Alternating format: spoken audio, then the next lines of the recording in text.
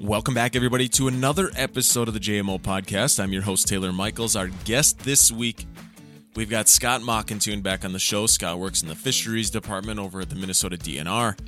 We've had Scott on before. You know, his experience, his job. We typically try to attack the the sciencey side of things. We try to attack some biology in conversations with Scott, and this is no different. But you know, I like to just point out that I really enjoy talking to Scott, not just because of his knowledge and work experience, but also because he's just a born and raised angler, and he really knows how to make all the information work and relate to, you know, the layperson like myself, you know, and I have questions about, you know, this podcast topic is fall turnover. And, you know, for this time of year, big portions of the Midwest have probably already gone through some turnover, or are already through it, or are experiencing it right now. And, you know, when I thought about this show and talking to Scott, my big motivation here is that I feel like, you know, maybe I'm guilty. Definitely if you watch YouTube, you listen to podcasts, you know, you're consuming content. Fall fishing is really glorified, or, you know, just really talked about being an underappreciated opportunity. A lot of people, understandably, fall gets busy for a lot of anglers. You can be an avid angler all spring and all summer, and then fall comes and we got a lot to do. And so, not everybody's out there in the fall, and you know, we're getting talked into it by all this content, all these conversations, all these podcasts. We're getting talked into how great fall fishing is, and then maybe we set that time aside, or we don't winterize the boat just yet, and we hold out for one more weekend of good fishing out on our home body of water. We go out there and it's terrible, or we go out there and it's really, really tough. What happened? Why did everybody say that this was so good?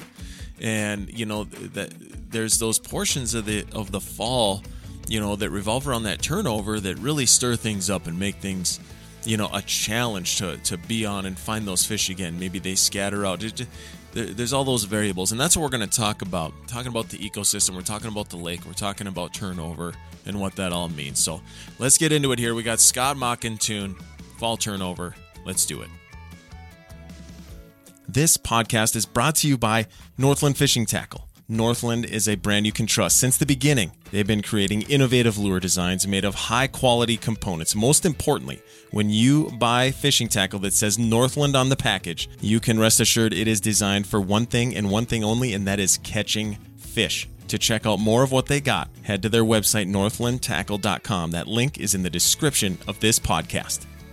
If you want to enjoy all the abundant fishing and hunting opportunities that Northeast South Dakota has to offer, there's no better place to stay than at Roy Lake State Park. Come shoot your limit of ducks or pheasants, then hit the lake and catch you a limit of walleyes all in a day. Roy Lake State Park provides both modern cabins and suites with all the comforts of home at a reasonable price. Go to GoOutdoorsSouthDakota.com to reserve your fall hunting and fishing destination. This episode of the JMO podcast is brought to you by the CT360 from Brew City. The CT360 is a low-profile, heavy-duty pole mounting system made specifically for forward-facing sonar. The usability, the ease of installation, the CT360 can be installed on a rail, on a track system, it can be fastened right to the gunnel, and the durability made out of nothing but high-quality materials is what sets the CT360 apart for Brew City. For more information, head to brewcitytms.com. That link is in the description of this podcast. And let's dig right into it. Fall turnover, man. Give me sort of the big picture, give me the description of it, and then let's kind of narrow it down and kind of hit some specific points that make it interesting if we can, man. Go ahead.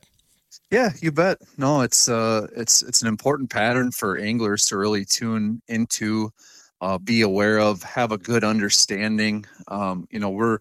Anglers are going through the seasonal pattern of change through fish behavior, where you're expecting to find these fish at certain times of year, and that's keyed into their behavior. It's keyed into their life history. It's keyed into their DNA and how they're set up. So when we think about the fall, and we're going to talk about lake fishing primarily, it's understanding how these lakes set up.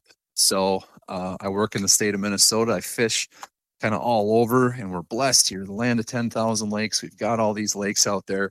First thing people need to understand is this idea of where we're at in the season and the pattern, how these things set up. So start off with, to understand the fall pattern, you need to know the summer pattern. And that, for a lot of our lakes, if they're deeper than 15 or 20 feet, and they, if they're not irregularly shaped or have a lot of wind exposure, they're going to stratify. They are going to set up in a series of layers. That top layer is the epilimnion. That's that warm water that you see throughout the summer. We had really, really warm summer in the upper Midwest here. It was like the 5th or 6th warmest on record. And September was our warmest on record ever, I believe, that we just went through here, September of 2023. And our summer period sort of extended for a long time. That upper layer of water, that epilimnion, was very warm. And you see it, right? For folks that are out fishing, you got your transducer hooked up to your boat, you're driving around, and peak of summer, July, August, you're probably seeing, mid to upper 70s in places, unless you're on huge, deep, Canadian Shield lakes or out on Lake Superior. You had pretty warm water temperatures this year. So you have to imagine that there's this huge upper layer that's got this warm water, and that's also where the oxygen is. Why is that? Well, you got to think too about where the photic zone is, where the light penetrates, how far it can go down into the water, and then where the extent of that light is where plant growth can take place, rooted plants. They're photosynthesizing, putting out oxygen. So those are kind of a biological and basic setup for why that upper layer of water is the warmest and it holds the most oxygen. Then we get into that middle layer. Anglers love talking about the thermocline, right? Also called the metalimnion. That's where sometimes on your graph, if you're down viewing or you're traveling around and you see that line that sort of sets up, it's actually a density breakdown. Your sonar, if it's sensitive enough, will sometimes pick up on that. You can sometimes graph out where that thermocline is. If you don't have that sensitive of a graph and you want to invest in a piece of technology that is very useful for looking at exactly where your stratification layer is set up, there's a company called Fishhawk here in Minnesota. They make a product called the Fishhawk TD. You attach it to your line, you send it down, and it'll take a depth reading every 5 feet. And it will give you a temperature breakdown. And you'll see this steady warm temperatures. And when you go down to that thermocline or metalimnion, you're going to see that rapid change that occurs. That's where we're moving from warm water to cold water. And then after that middle layer, metalimnion or thermocline, we're down to the hypolimnion. That is the cold, big pool of water. If you're up in the Boundary Waters with your buddies and you want to sink your plastic beer bottles for the night to cool them off, or put your fish out to stay in the refrigerator, so to speak, you're setting it down into that hypolimnion where it's nice cold water. But the trade-off is there isn't oxygen available down there. So that's our summer stratification. That's how those lakes are setting up. And it's important to think about those 3 layers as we're coming into the fall. So now we get into the fall, and what's happening? Our days are getting shorter. They have been since the 21st of June, ever since the summer solstice. Our days are getting shorter. Our nights are getting colder. We're feeling that nip in the air. And every night it's getting a little bit colder, and it's cooling off those surface temperatures in the water. You're noticing it as you're fishing throughout the summer and into the fall period, that those surface temperatures are coming down. What's actually happening is that cold air at night is cooling that water. Sometimes you're out there, if you're fishing at night and you're seeing the fog rolling over the water, right? That means the water is actually warmer than what the air temperature is, and that cooling effect is happening, and you're seeing that fog on the water. Well, those nights are cooling things down, and we're dropping temperature. And here's the interesting thing with water is we're actually changing the density of that water. As that water cools, it becomes more dense and it sinks. So we have this effect of that upper layer of water in the epilimnion getting cooled, sinking down, breaking through that metalimnion and going down into the hypolimnion. Now, it still is much warmer water, than what's down in that hypolimnion. So there's a balancing effect that's going on. We're sending this cold water down. It's displacing that other colder water. It's warming it just a little bit, maybe sending some up. This is a gradual process that's occurring. So we're slowly shrinking that gradient difference in temperature. We're shrinking down that band of the metalimnion, that thermocline, and we're cooling off our upper layer. We're warming our lower layer. This continues to happen through September. And then what do we see? If you're an avid duck hunter, you know, we get those big blows, right? We get those big wind systems. We're in the shoulder seasons where there's a lot more weather instability as we have clashing of warm air and cold air, and where pressure changes, and we get those big blows. We get the wind. The wind, a lot of times, is what is really setting off a turnover event. Because not only are we cooling that water and sending it down, but we're ultimately breaking everything apart with that wind and wave action that will completely break apart that metalimnion. And usually when you're getting down below 60, could be the upper 50s, I'm talking Fahrenheit, to mid 50 degree water, that's where you're getting close and you're actually seeing that lake start to flip. And what you'll see, if you're John Q. Public, John Q. Angler, you're out there fishing, whether you're doing it on weekends or you're the daily angler, one, you're going to see those differences take effect on your graph, with your transducer temperature reading. But the other thing you're going to see is if you are paying attention, you're going to actually see a change to that water. It's a lot of times when you go through the full flip and you complete your turnover, you're going to see more turbidity. There's going to actually be that physical movement of the water switching, flipping basically top to bottom, bottom to top. And that flipping activity will a lot of times kind of dislodge some sediment, maybe stir things up a little bit. And sometimes you'll get this kind of a pungent smell because the decaying organic materials on the bottom of the lake and the gases that are building up are flipping as well. So you can a lot of times see this manifestation in the water where it changes. And I'll tell you, just talking about fishing patterns, I'm just going to put pause on how our turnover is progressing here as we went through the mechanisms of it. Your fishing is just getting better and better, right? As August goes into September and the days get longer, we go along, the fishing just gets incredible, right? We're pushing up shallow. Many times these fish are really vulnerable. It's just like a spring period all over again, moving in reverse, right? That fishing gets really hot up shallow again. The bite is really on. The feed bag is on. You've dialed into a really nice pattern. You're starting to figure out where these fish are hanging. That turnover is like throwing a monkey wrench in the whole thing for about a couple of days. It really shuts down fishing because those fish have to get completely readjusted. You sound like you've experienced that, Taylor. Well, yeah, like that, and like the conversations I have on this pod, like having you on is like it's kind of important for me because I feel like all the fall shows that I do, we talk about how great it is and how sought after the opportunities are in the fall because, and you and I have talked about this before. It's like, and everybody understands this, like the hardcore anglers stay out, they fish the fall because the fish are hungry and the fishing is great. A big part of that is the fact that participation slows up, right? Like everybody gets back to real life after the summer. Kids go to school, hunting seasons, a lot of avid outdoorsmen in the Midwest, you and I included. It's like you got a timeshare with your other hobbies now.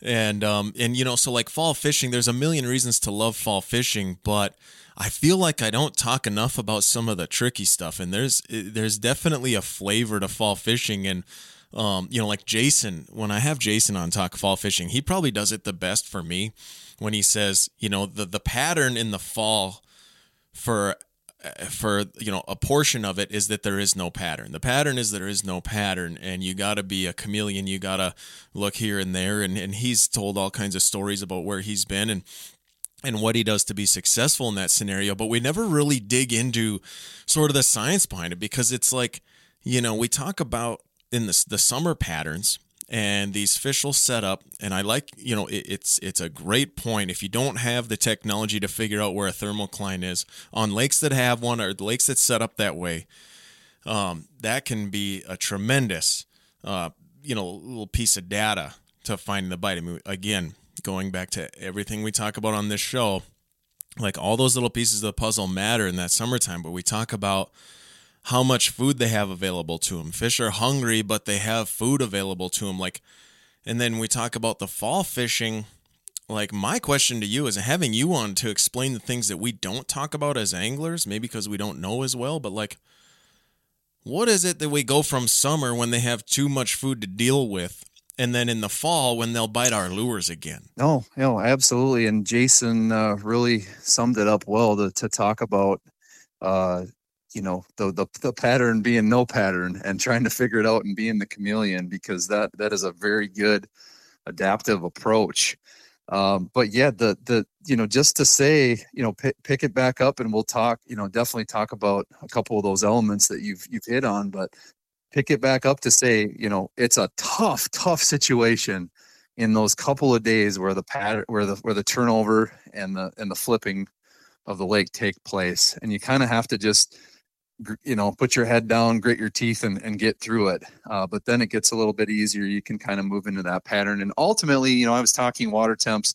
If we're in that 55 or 50, sometimes it might not happen till low 50s, but usually in that low to mid 50 temperature range, even sometimes in the upper 50s, that flip will happen. And you'll see those water temperatures be exactly the same from the top of the lake all the way down, and they'll stay that way all the way till freeze up. It will drop consistently. It'll go from 50 or 55, and it'll go all the way down to about 39. Water is most dense at 39 Fahrenheit.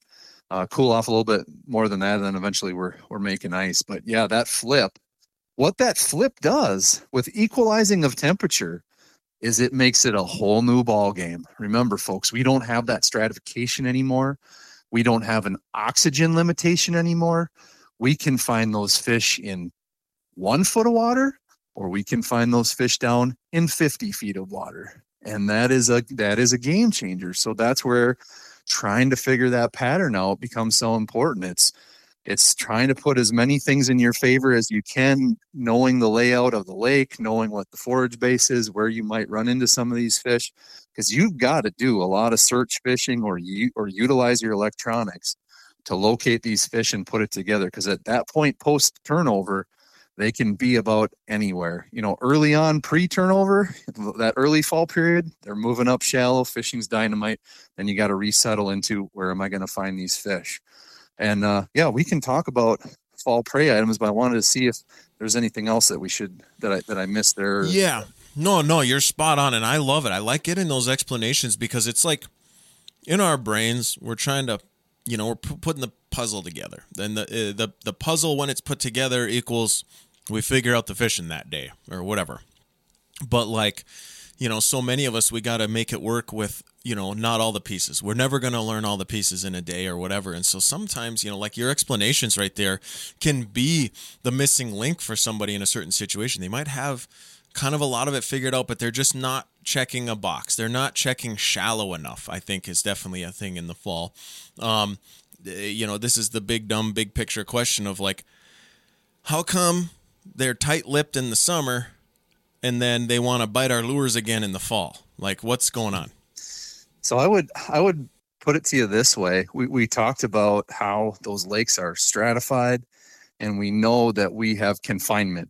We have those fish where there's available oxygen, where their habitat requirements are met. And so on these stratified lakes, we really can't go deeper than wherever the oxygen cuts out, wherever we drop into the hypolimnion. So those fish are keyed in on those prey items. And once we've gone through the spawn in the spring for most prey forage species, there's a new crop out there, and they're chasing those fish around, and everybody knows the bite gets tougher. From that point, the late spring, early summer pattern is just dynamite. But once those new crop of forage comes in, it gets a lot tougher, because at that point, for a lot of those fish, depending on the productivity of the lake you're fishing in some places they're they can swim with their mouth open, figuratively. Yeah, it's like the bait is in a pen. It's like the bait is trapped. Exactly. So it definitely does get tough. I mean, there's just that level of satiation where they're full. I mean, we have on our large lakes in Minnesota indexing of forage populations, and then we have an ongoing creel angler surveys at the same time. And typically, there's some level of tracking there. Like, hey, it's a great year for hatching perch, or we've got a great year class of young tulubies or ciscos out here. The bite's down, Then there's other years, people can remember some famous years on certain fisheries in this state where the bite was incredible because there's not a ton of the forage that's available. So we're moving up into the fall. They're definitely keying in on those prey items. They've been knocking them back for a few months, so they're not quite as prevalent as they were right out of the gate. And now it's that whole wide world to explore again because they can occupy the entirety of the lake. Those forage can move out, and hey, you know what? If you're putting the bait in the right place at the right time, those predators are as likely to bite on your lure as anything. So it gets good again. It absolutely does.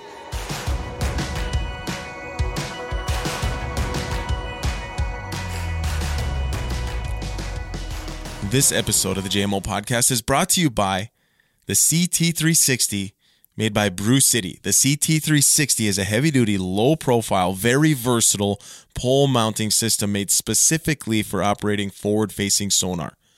This is a very durable product made out of high-quality materials, very versatile and easy to use, as well as easy to install. It can be incorporated onto a rail system or a track, or just attached directly to the gunnel if you know exactly where you want it to be. For more information on Brew City's CT360 pole mounting system, head to the link in the description of this podcast. That is brewcitytms.com. If you want to enjoy all the abundant fishing and hunting opportunities that Northeast South Dakota has to offer, there's no better place to stay than at Roy Lake State Park. Come shoot your limit of ducks or pheasants, then hit the lake and catch you a limit of walleyes all in a day. Roy Lake State Park provides both modern cabins and suites with all the comforts of home at a reasonable price. Go to GoOutdoorsSouthDakota.com to reserve your fall hunting and fishing destination. This podcast is brought to you by Northland Fishing Tackle. Northland is a brand you can trust. Since the beginning, they've been creating innovative lure designs made of high-quality components. Most importantly, when you buy fishing tackle that says Northland on the package, you can rest assured it is designed for one thing and one thing only, and that is catching fish. To check out more of what they got, head to their website, northlandtackle.com. That link is in the description of this podcast.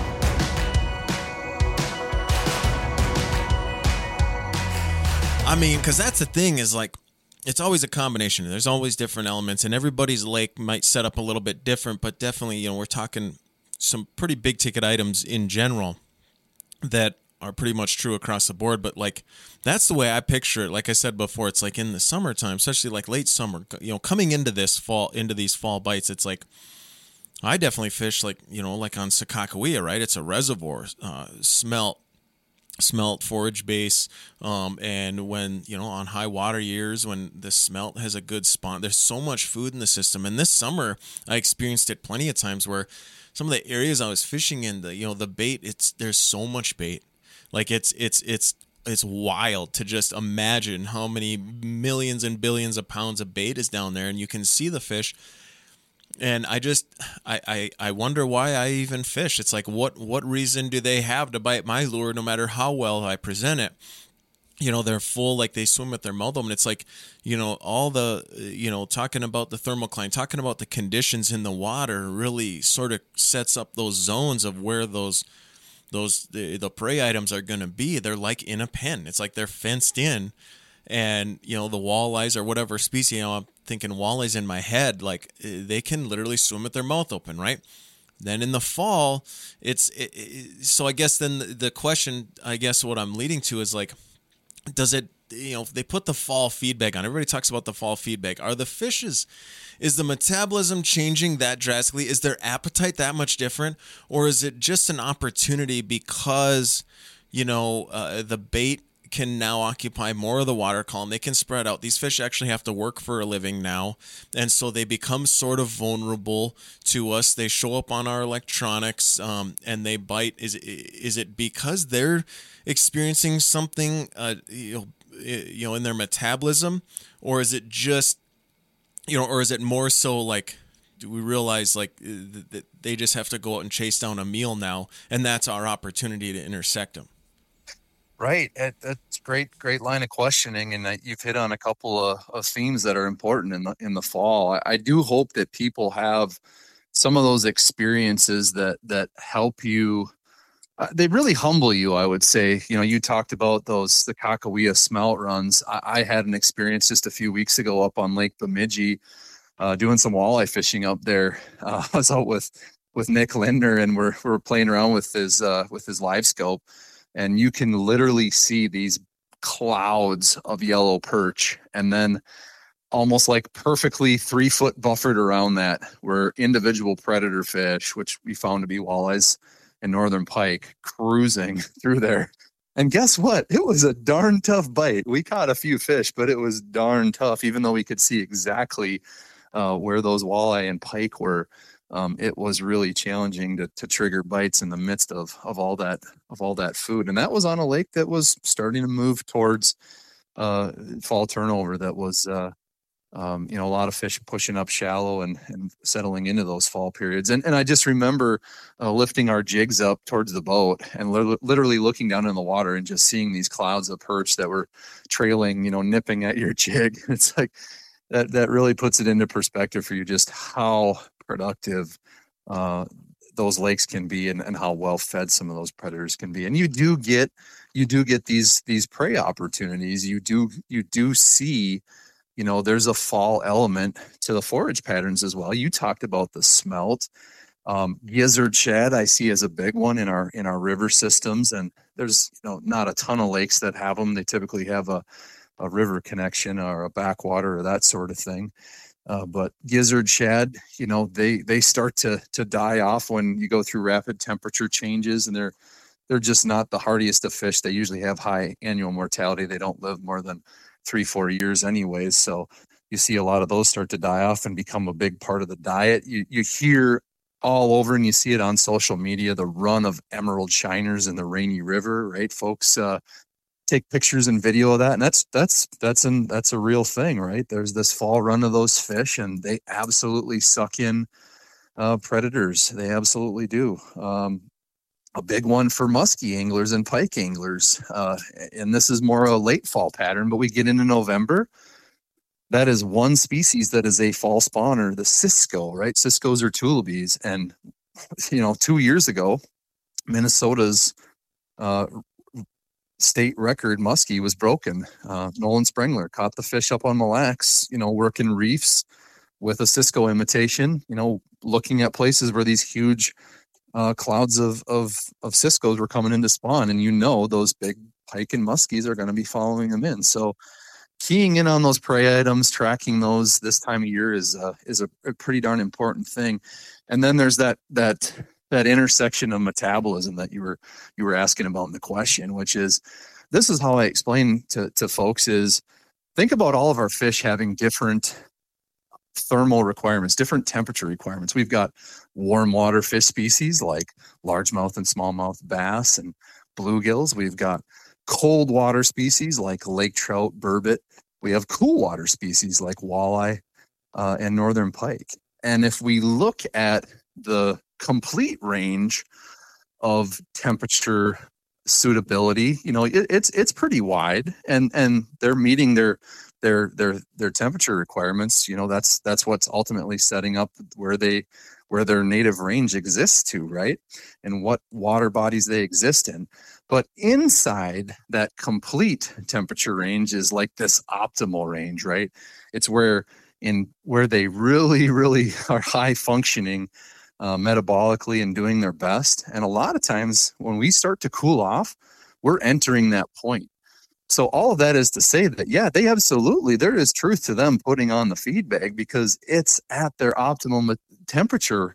It's settling into that small window where they want to feed like crazy. And and do well. So it's kind of that intersection of the two. It's settling into that optimum temperature range, really being in a metabolic sweet spot, and just knowing that you've got concentrated prey items or you have that availability. And that those are, I think, a couple of the ingredients that when we do hear all these amazing tales of awesome fall fishing, there's a ton of truth to it for that reason. Just being in a great metabolic zone and having great prey availability. And then from our angling perspectives, like you hit on, Taylor, right? Everybody's at home watching football, or they're sitting in the deer stand, or taking the kids to the pumpkin patch. So you don't have to deal with a boat, an access full of boats. Situationally, have you ever, whether it's just fishing yourself, I know you like to fish, people that you talk to, things that you do, work related, like, are there any fun stories or any learning lessons when it comes to like that fall turnover examples, or something situational that was maybe interesting to you, or are there any, things that maybe are unique, or water bodies that you find to be unique, that maybe do things a little differently as it pertains to the fall turnover, like anything along those lines? I'm trying to think of some good examples. I know a really interesting aquatic organism that you will not commonly see kind of in the world of plants are called bryophytes. And they're these sometimes people will see them attached to their docks. A lot of times they'll be anchored to the bottom of lakes. I get more calls and more emails from people that send pictures of these bryophytes because they look like alien egg sacs that wash up after fall turnover because they get dislodged in that action, in that turnover action, in that flipping. That's one that sticks out in my mind. Is you get a lot of people that report those bryophytes showing up, and they otherwise may not see them at other times of the year. From the angling side, yeah, it's just it can be a tough bite during that turnover event, but you just sort of settle into that picture or into that fishing opportunity before and after. The big one to me that I'll remember from my personal fishing experiences, and this isn't necessarily relegated to fall activities or fall turnover, but flow, right? Like shoulder seasons, and every angler knows flow is usually a concentrator for fish. But man, spring rains, fall rains, it just seem to be dynamite. When we think about the water cycle in the summertime, and when it rains, we've got a vibrant, we've got a vibrant plant community that's soaking up most of that water. Unless you get a really heavy rain, a lot of it gets picked up, and you may not have a lot of runoff or contribution to some of those streams. It may get utilized, so it kind of gets dampened. Bad way to put it, maybe, but you just don't see as much of that water, run back into the lake in a really serious surge. That's not the case in the spring and the fall, and I've had just fantastic fishing with after these fall rains, where that just sticks out in my mind, where we were seeing prey items that were being flushed into a lake and having a lot of water moving and really having dynamite fishing. So that's not rocket science exactly for anglers, getting onto a flow bite, but just another thing if you're really struggling out there and fall turnovers hit the lake hard. If you happen to get a seasonal rain, jump on it. The post frontal is typically difficult fishing, say in the summertime. Early summer, expectations are high, coming out of that post spawn for, thinking walleyes or any species, but it's like, post front, high pressure, north winds, whatever, like wide open skies, like post frontal. I've done podcasts, about how to fish when it's tough post frontal in the summertime, but in the fall, it seems like those cold fronts, that's a real takeaway for me, is that those cold fronts are a lot of times providing opportunity. They're triggering something to get us to the next step of all these patterns that we're talking about. And I think that is a great point, where your mentality in the fall can be, those things kind of change a little bit. Some of that philosophy definitely can change a little bit. No, that's great stuff, man. I appreciate that a whole bunch. Anything else that we got to cover? We We got a couple other topics here that we were going to try to get to if we could. But anything about turnover that we should be hitting on right here during this conversation? No, I mean, as if people can understand the root mechanism and think about what they're seeing on their graph, putting that piece of the puzzle together a little bit, just any, as you put it so eloquently, any additional information that is helping you solve the picture, put it all together, that's going to be useful. So that's really the best piece of advice I can have. And it may come across as real. Not a deep take or for the hardcore angler, maybe they're not thinking about this, but I just get a charge when I think about fall fishing. To be honest, I think about just the beautiful landscapes. I mean, you're always going to remember some of those photos that you take of holding the fish up and having these gorgeous colors in the background, or just a beautiful sky behind you, and just the amazing scenery that you see. So don't take that for granted. It's an awesome time to be out there. Next topic. You briefly were updating me on some things you were up to work related before this conversation. It's like, well, you know what? We should talk about that in the podcast. So we kind of put it on hold. And what you guys are up to over there at Minnesota DNR. Talk to me about that. Fill me in, or fill us all in on what you were talking about to me before we started recording. Yeah, absolutely. This is the time of year for folks to really get after it for stocking of walleye fingerlings. So when we think about how lakes are managed in Minnesota and walleye are the state fish, they're stocked in a few different life stages. And the two predominant life stages that are used and stocked are fry, where we're hatching these fish out in state fish hatcheries, and immediately after they're out of the egg, we're loading them up and taking them to their receiving waters. That requires little care on our part. The expenses are cheap. They use up the yolk sac and they're ready to go into their systems. And that is a very effective way to have the economy of scale, right? You can put hundreds of thousands to millions of fry into these lakes without a lot of expense. And it works well in many places if they have the right sort of conditions. If we have turbid waters where site predators may not be able to key in on them, if the fish community doesn't have if there aren't a prevalence of those site predators that can suck them up, or maybe we've identified a lake where there's just a bottleneck, right? We just can't seem to get enough natural reproduction to keep the population going. You may want to stock some fry in there. There's a lot of, I can't get into all the exact specifics of when we would choose fry over other life stages, but that's a few examples. On the flip side of that, another life stage that can be selected for stocking of walleyes are fingerlings. So again, maybe you are concerned as a resource manager that you just can't get those fry past a horde of maybe the lake is teeming with lots of little crappies or something that you're worried could eat up all your fry, or you've attempted it in the past and the fry didn't take well, or you've had a good return on investment when you have put fingerlings in. There are places where these fingerlings do work well, and there is some amount of work and effort. You don't get the economy of scale because we're talking about hundreds and thousands of fish instead of hundreds of thousands and millions of fish, right? There's an order of magnitude or two difference there. But nevertheless, there are some of these systems where fingerling stocking can be useful, can be effective, can give you a fair fishing opportunity, or at a minimum, at least a token fishing opportunity. If a low level of abundance, at least people can go out and catch a walleye from time to time. And that may be important in some lakes across the state. So when we look at Minnesota, we may have around 80,000, I believe, pound quota for fingerlings. We've got some private aquaculture that helps contribute to the effort.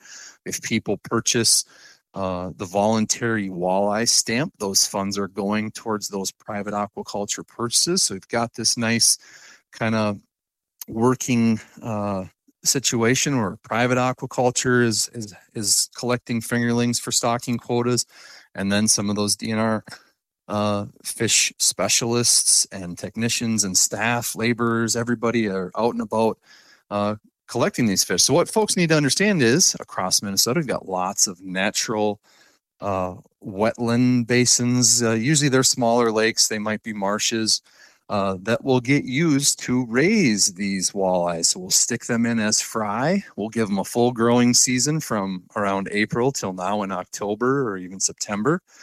Once that growing season's kind of come to an end right around now, we can go in, we can set nets, catch as many fish as we can, and load them up, truck them out to where these lakes are that are part of the quota, and get them stocked out. And I really see it as kind of a win-win when I talk to folks that, you know, if the rearing ponds are on private property, or many cases they're lakes that have infrequent winter kill. And what I see it as a win-win situation is, one, when we remove those fish as fingerlings at the end of their first growing season, or we take them out, in some cases, people have a need for yearlings after their second growing season, we're meeting those stocking quotas. But the silver lining that I see in many instances is we never get all of those walleyes out, and they stay and they persist. And they provide angling opportunities for folks as they survive to be 2-year-olds and 3-year-olds, and sometimes even 4-year-olds, or even later, depending on how long you go between winter kills. So we actually see, particularly in southern Minnesota where I work, we actually see some amazing walleye fisheries that materialize in these rearing ponds. And we absolutely encourage it in the ones that have public access. So that's one of the things that we're doing right now. We've got crews working hard to serve anglers to try to meet those stocking quotas. Will continue through the fall. I know as of today, middle October, we've eclipsed the halfway mark, but the fish are coming in pretty nicely, and I know we'll continue it probably through the middle of November. So we've got another good 3-4 weeks ahead of ice up that we'll continue to work on completing that stocking quota. Man, anything else that we got to talk about along the lines of this fall fishing and things that you guys are up to at work, and other interesting takes when it comes to fall fishing? Because I probably next time I have you on, it'll either be ice fishing this year or it'll be something. I mean, it's going to be a whole year before we talk about fall again. So anything else that we got to fit in? It's just being mindful of all the great opportunities that are out there. I mean, we talked about this, people wait for this time of year for the exceptional fishing. The folks I know that do bass fishing save their vacation time for the fall to get out.